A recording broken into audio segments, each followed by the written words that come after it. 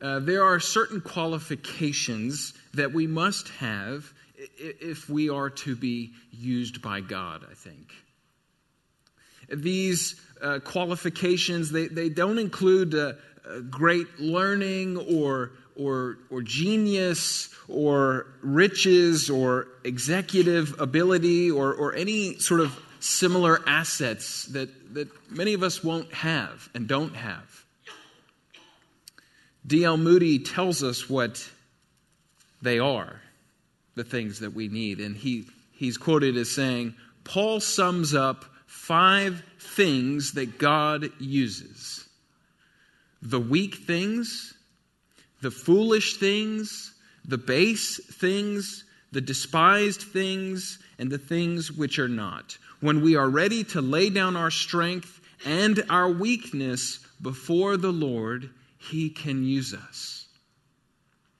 Last week we looked at shame, suffering, and salvation. All the things that Paul himself went through. And more importantly, all the things that Christ went through. Jesus faced shame from His birth in a manger to His death on a cross. And He was the Son of God. He experienced terrible suffering for the things that He taught and the things that He said. Also that salvation would be made available to whomsoever would come to Him.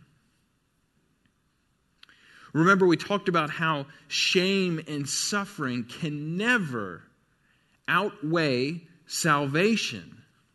And so I'm continuing with this S theme that I think I've sort of picked up this pattern of Paul's, but I put it into my own words. Shame, suffering, salvation, and service. And it's interesting when you consider even the sequence that Paul makes here. And I don't want to draw too much attention to it because I don't know necessarily that this was his plan. It's just something that I've grasped in my looking at these scriptures. But if you think about it, after Christ suffers and endures the shame and the suffering, and then He brings salvation through the death and the resurrection, what does He do next? He sends out His disciples into service. And they go out and do the work of ministry to the people. And they establish the church. And it seems possible that Paul is following this pattern as he writes to Timothy. And so he picks up in chapter 2, verse 1. You then, after he's given the illustration of Phygelus and Hermogenes in the negative sense and Onesiphorus in the positive sense, and we laughed that we wish Paul had friends with easier to say names, he goes on, you then, my child, be strengthened by the grace that is in Christ Jesus. What do you want to bet? Phygelus and Hermogenes were not strengthened by the grace in Christ Jesus. Christian service can be hard. In fact, later in this chapter, Paul tells Timothy not to be quarrelsome, to be kind to everyone, to be able to teach, and patiently enduring evil. Christian service to Christ and His gospel and His people can be a real joy. But it is not without struggles. It is not without its challenges. The first really serving opportunity that I had when Lindsay and I were in Australia, when I started working with our church, was I was invited to serve in the ESL class, the English as a Second Language. And the staff would always joke that it was so that I could learn English, or at least Australian English. And I did. But I built these relationships with these students who came from every part of the world you could imagine.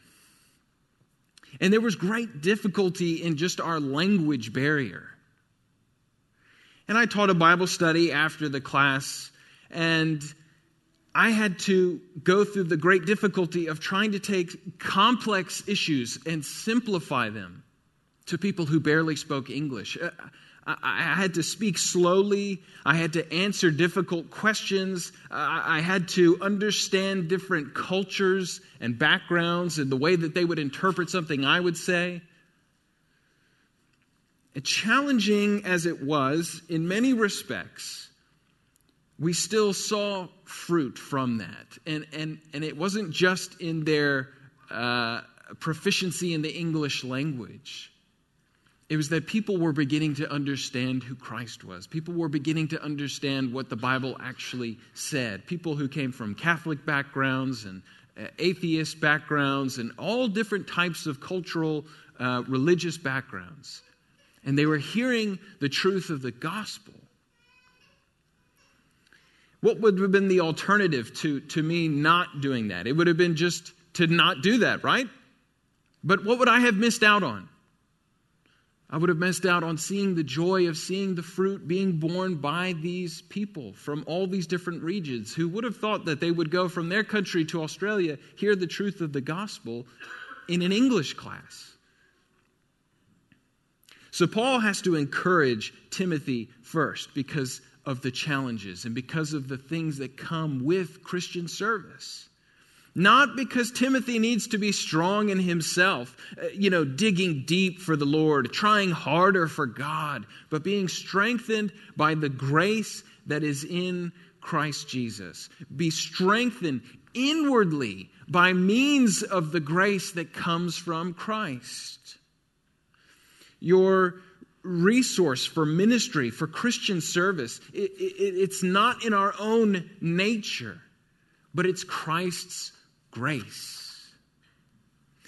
And it's not only for salvation that we are dependent on grace, but we are also dependent on grace for service to the Lord. Paul then goes on to indicate the kind of ministry that Timothy will need to strengthen himself by Christ's grace.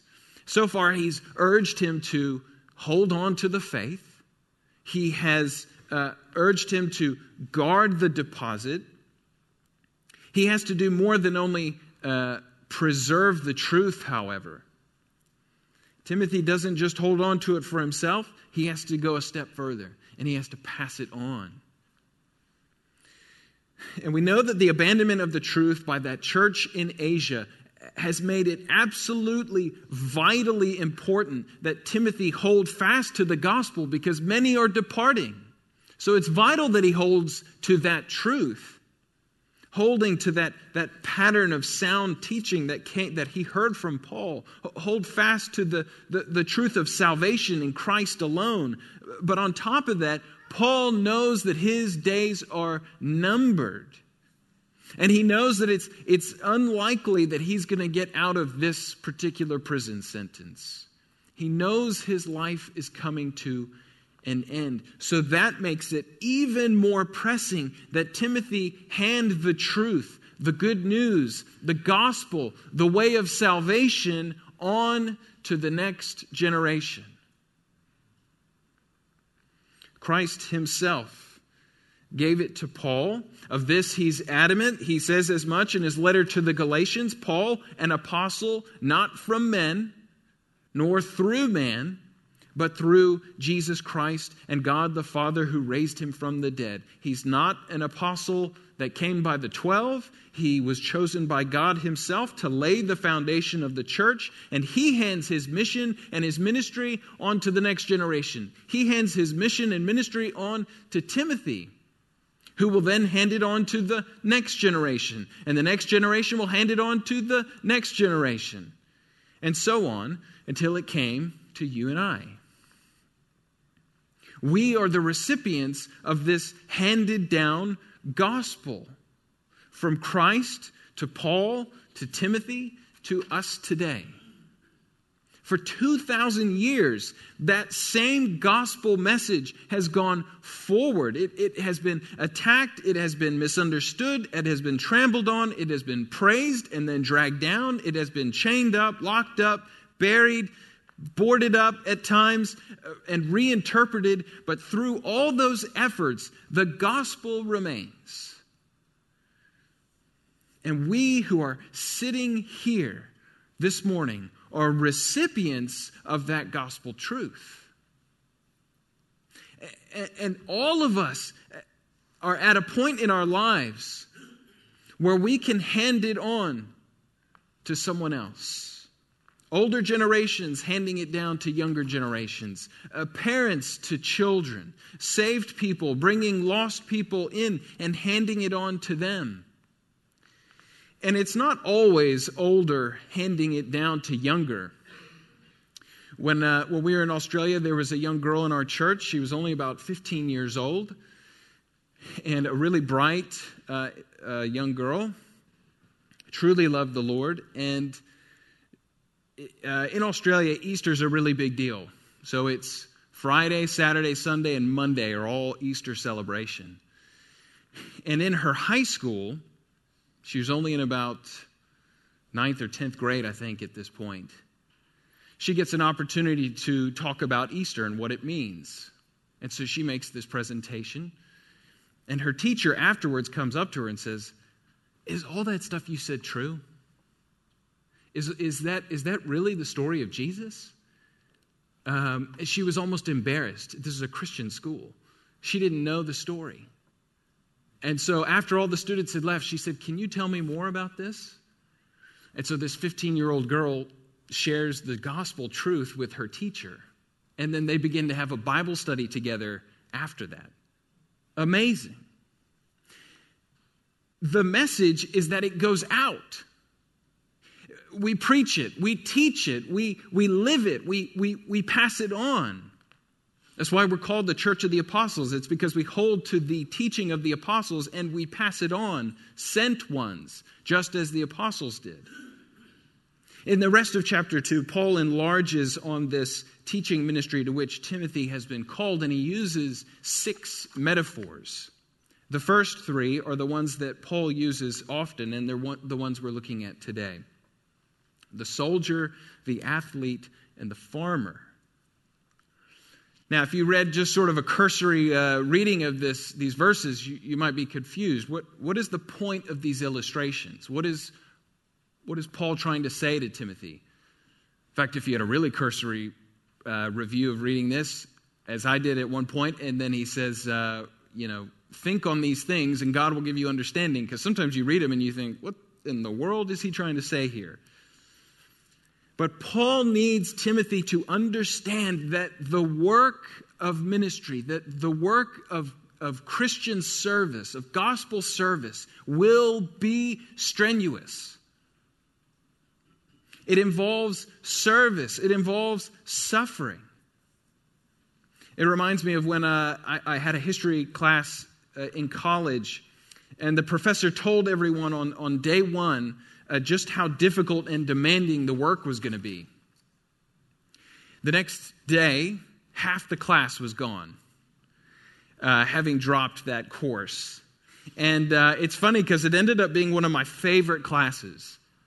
And he was one of my favorite professors. And the next time I signed up for his class again, and I sat there and I waited, and he hands out the syllabus and he tells everyone just how difficult and demanding and challenging this class is going to be. And the same thing happened. Half the class drops it because they're terrified. They're scared of how hard the work will be. Now, Paul is not doing this to sort of weed Timothy out to say, well, if you can't deal with it, you go. But rather to be realistic with him. And also to encourage him and remind him that he must be strengthened in the grace of Christ Jesus. So what do these illustrations convey? Well, let's go through them. The soldier. Share in suffering as a good soldier of Christ Jesus. No soldier gets entangled in civilian pursuits, since his aim is to please the one who enlisted him. When a soldier goes into service, are they expecting an easy go of things? Are they anticipating a relaxing time? No one sits around and think, I haven't had a vacation in a while. I think I'm going to go join the army. Are they expecting safety? No. They expect and anticipate hardship and risk and suffering. These are part of what it means to be called to be a soldier. This is why the prosperity gospel flies in the face of the reality of the true gospel. The gospel promises hope and eternal life. It never promises material wealth or health based on your faith. And Paul says, don't get entangled in the pursuits that take your aim off of the one that you serve. I wonder if any of you have seen an interview with Nick Saban, the football coach. I forget what team he coaches, the Elephants or something. The man will have just won a championship, and he's already thinking about the next one. He's already focused on the next season. He's already recruiting. He's already getting his staff together. He's already planning the off-season schedule. Why? Because he has such a single-minded focus. But here, the focus is obviously not on football. It is on Christ himself and how to please him. The single-minded disciple is in the world, but does not get entangled in the world. What does that mean? Because I think it can sound like monasticism and that we all need to put on robes and go up into the mountains and be monks. One commentator put it like this, and I found this helpful. Single-minded devotion to a thing, a sport, a philosophy, or a cause can turn you into a machine. But when it is given to Christ, who is perfect God and perfect man, whose commands are consonant with perfect love and wisdom and our highest good, then we become what we ought to be and can stand tall even in suffering. We are created beings. We are made in the image of our Maker. And when our focus is on the Creator, we do what we were created to do, to praise him, to glorify him, to magnify him. What's the John Piper quote? God is most glorified in us when we are most satisfied in him. Okay, so practically, what does this look like? What does this look like? It's turning everything over to him. Your business, your family, your finances, your relationships, your time. And so we need to be asking ourselves, how are we glorifying God in these areas of our lives? Second, Paul uses the athlete metaphor. An athlete is not crowned unless he competes according to the rules. Meaning what? In the Greek games, which were still taking place in Paul's time, every participant had to meet three requirements: birth, training, and competition. They had to be a true-born Greek. They had to prepare for at least 10 months before the games, and then they had to swear before a statue of Zeus that they had done so. And they had to compete within the specific rules of whatever the competition that they were taking place in. I think what Paul is getting at is that there are no shortcuts. There's no beating the system. There's no wreath or victory or perhaps joy or blessing if one bypasses the rules. We are constantly hearing about and reading about teams and individuals being disqualified from competition or retroactively taking championships or games away for cheating. Baseball teams are stealing pitch signals. Football teams are recording other teams' practices. Athletes are taking performance-enhancing drugs. Gospel work happens according to the way God designed it. There are no shortcuts to bringing salvation to a soul. You cannot present a more palatable Jesus in order to win more hearers. You cannot undo Jesus to inflate numbers. All you have done is become a false shepherd bearing a false gospel. And the race, to continue the athlete metaphor, the race, the competition that we're engaged in, it's not against one another as Christians, but rather against the enemy of our souls, against our own sinful nature, against the practices and the designs of the world. And our goal, as Paul says, is to press on towards the goal for the prize of the upward call of God in Christ Jesus.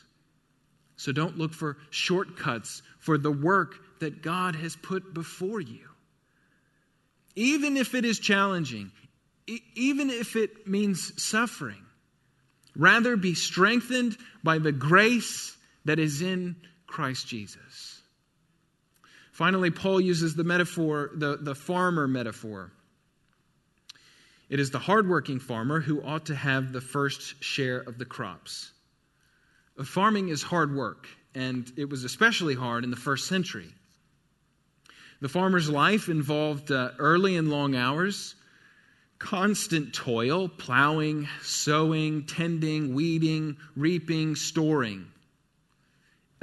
It involved regular disappointments from disease or frost or pests, and it involved much patience.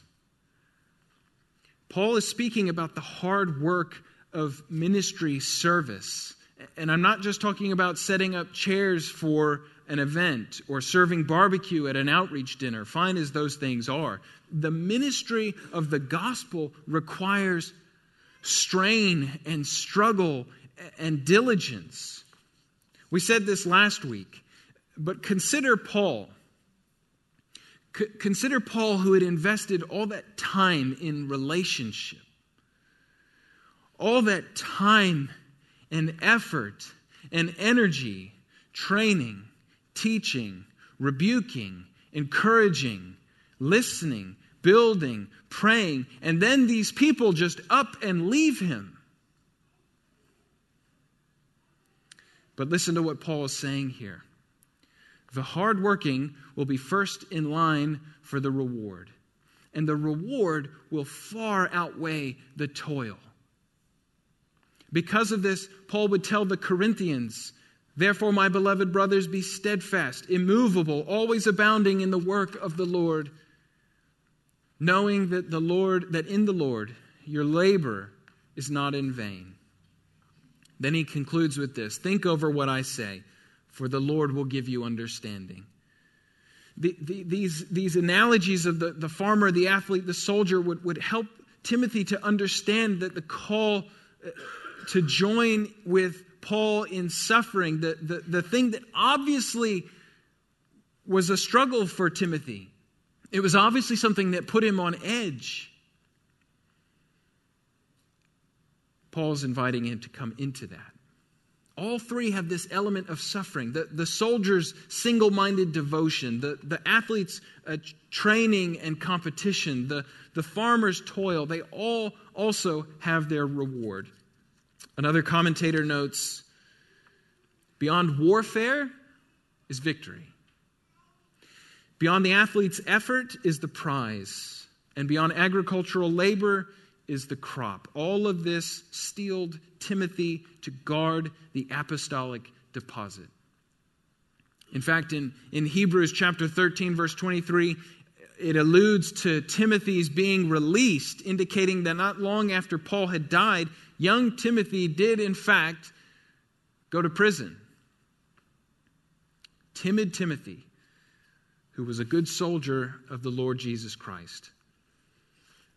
Well, Paul continues to make his point to Timothy in the next verses, but he does it in a unique way, and it seems odd. All of a sudden, he says, "Remember Jesus Christ." risen from the dead, the offspring of David, as preached in my gospel, for which I am suffering, bound with chains as a criminal. Why does he say this? Why does he just drop this right here?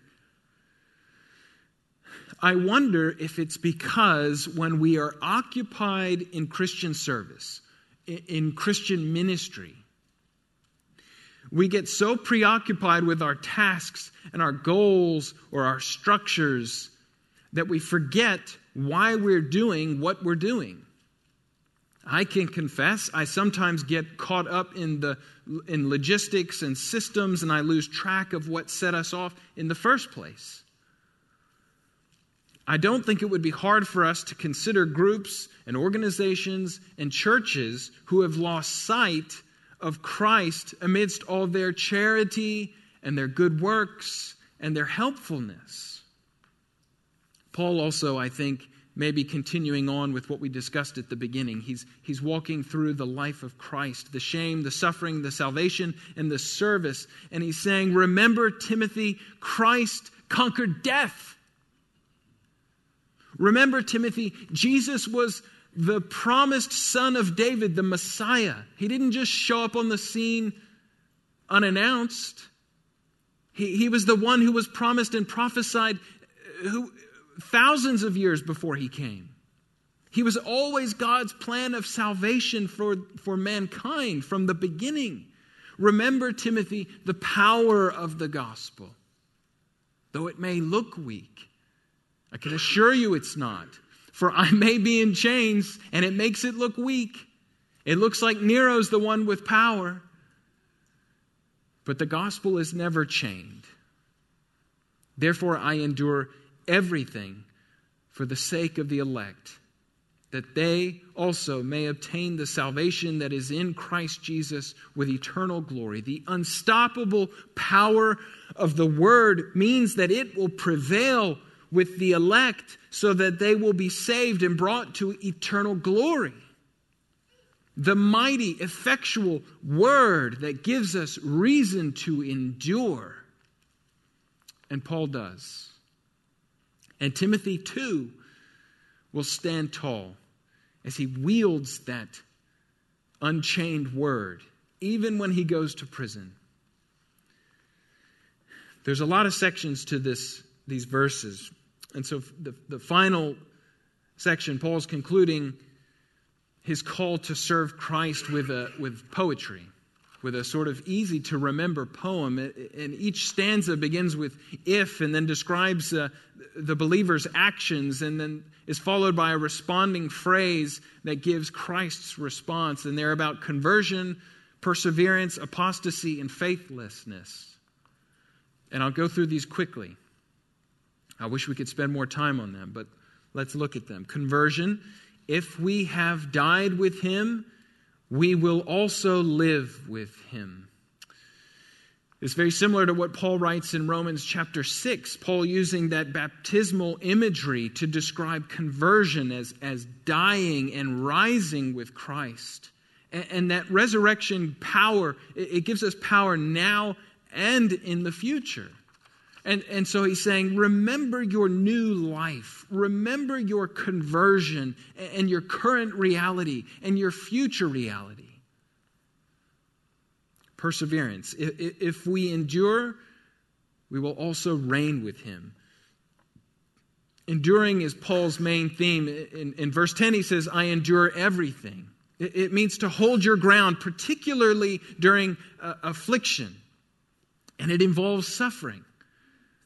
And so he's saying, remember to hold fast to Christ.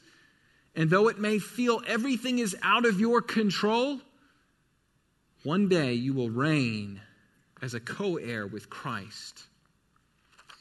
Apostasy. If we deny him, he will also deny us. Jesus' own words from Matthew chapter 10. Everyone who acknowledges me before men, I also will acknowledge before my Father who is in heaven. But whoever denies me before men, I also will deny before my Father who is in heaven. Here, Paul is talking about apostasy, not temporary disowning like what Peter does. It's an ominous declaration for ones like Hymenaeus and Philetus, more fun names, who will be mentioned in verses 17 and 18. Eternal disownment. It is dreadful just to consider this. But it's to show Timothy what's at stake. That this is real. It's a reality. That it's not playing a game. It's real, Timothy. And finally, faithlessness. If we are faithless, he remains faithful, for he cannot deny himself. Now, this one's confusing because there are two views on what Paul is saying here. So I'm going to give you both. First, the negative view or the warning. The idea is that the first two stanzas are very similar to each other. There's the dying and living, and then there's enduring and reigning. They're very similar. Then the argument is that the second two also reflect one another. Our denial, his denial, our faithlessness, his faithfulness to turn away from the faithless. In other words, this one says, if we are faithless, meaning we have no faith, we have truly denied him, then he is faithful to his warning and will offer the just penalty for denying, which is eternal separation from the Godhead, eternal death. Why? Because he cannot deny himself. The second, positive view, or the encouragement, if we lapse into unfaithfulness, he remains faithful. As Jesus did during that temporary denial by Peter. This would have been a great comfort for Timothy, I think, who probably wavered and fell into that unfaithfulness at times. And what a word for us who are often faithless Christians. Why is God like this? It tells us, again, because he cannot deny himself. He is faithful to himself. And if our sins are covered by the blood of Christ, he cannot deny us and turn his back on us because it is not determined by our works, but his, even when we falter. Both of these arguments are true. Both are biblical. And I think we probably need to understand both. The reality of judgment and the reality of grace. So consider your service for the Lord. Don't ignore it. Don't neglect it. Hear the words from Paul to Timothy. Hear his words of desperation as he's pouring his heart out to his spiritual son. Know that serving the work of the gospel is difficult. It comes at great cost and suffering. But you must remember, it is not in vain. It is never in vain. There is great joy in serving and handing on the truth of the gospel. There is even greater reward in heaven. And so let us be people who take up this mantle, who respond to the challenge and the urging, and we be soldiers and athletes and farmers. For we serve a mighty and a gracious God. Let's pray.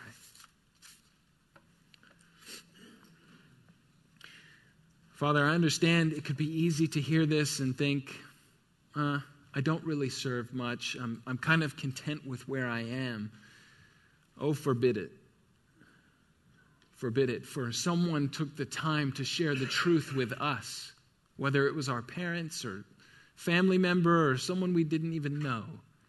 Somebody took the time to do the work of gospel ministry and show us the truth of who Christ is and who we are and how we can be transformed by him with eternal life. So may we, none of us, consider not doing anything with this gift. But may we consider whom it is that you've put before us in our lives, in the areas and the avenues that you've placed us in specifically. And may we not be timid May we not go back to our nature,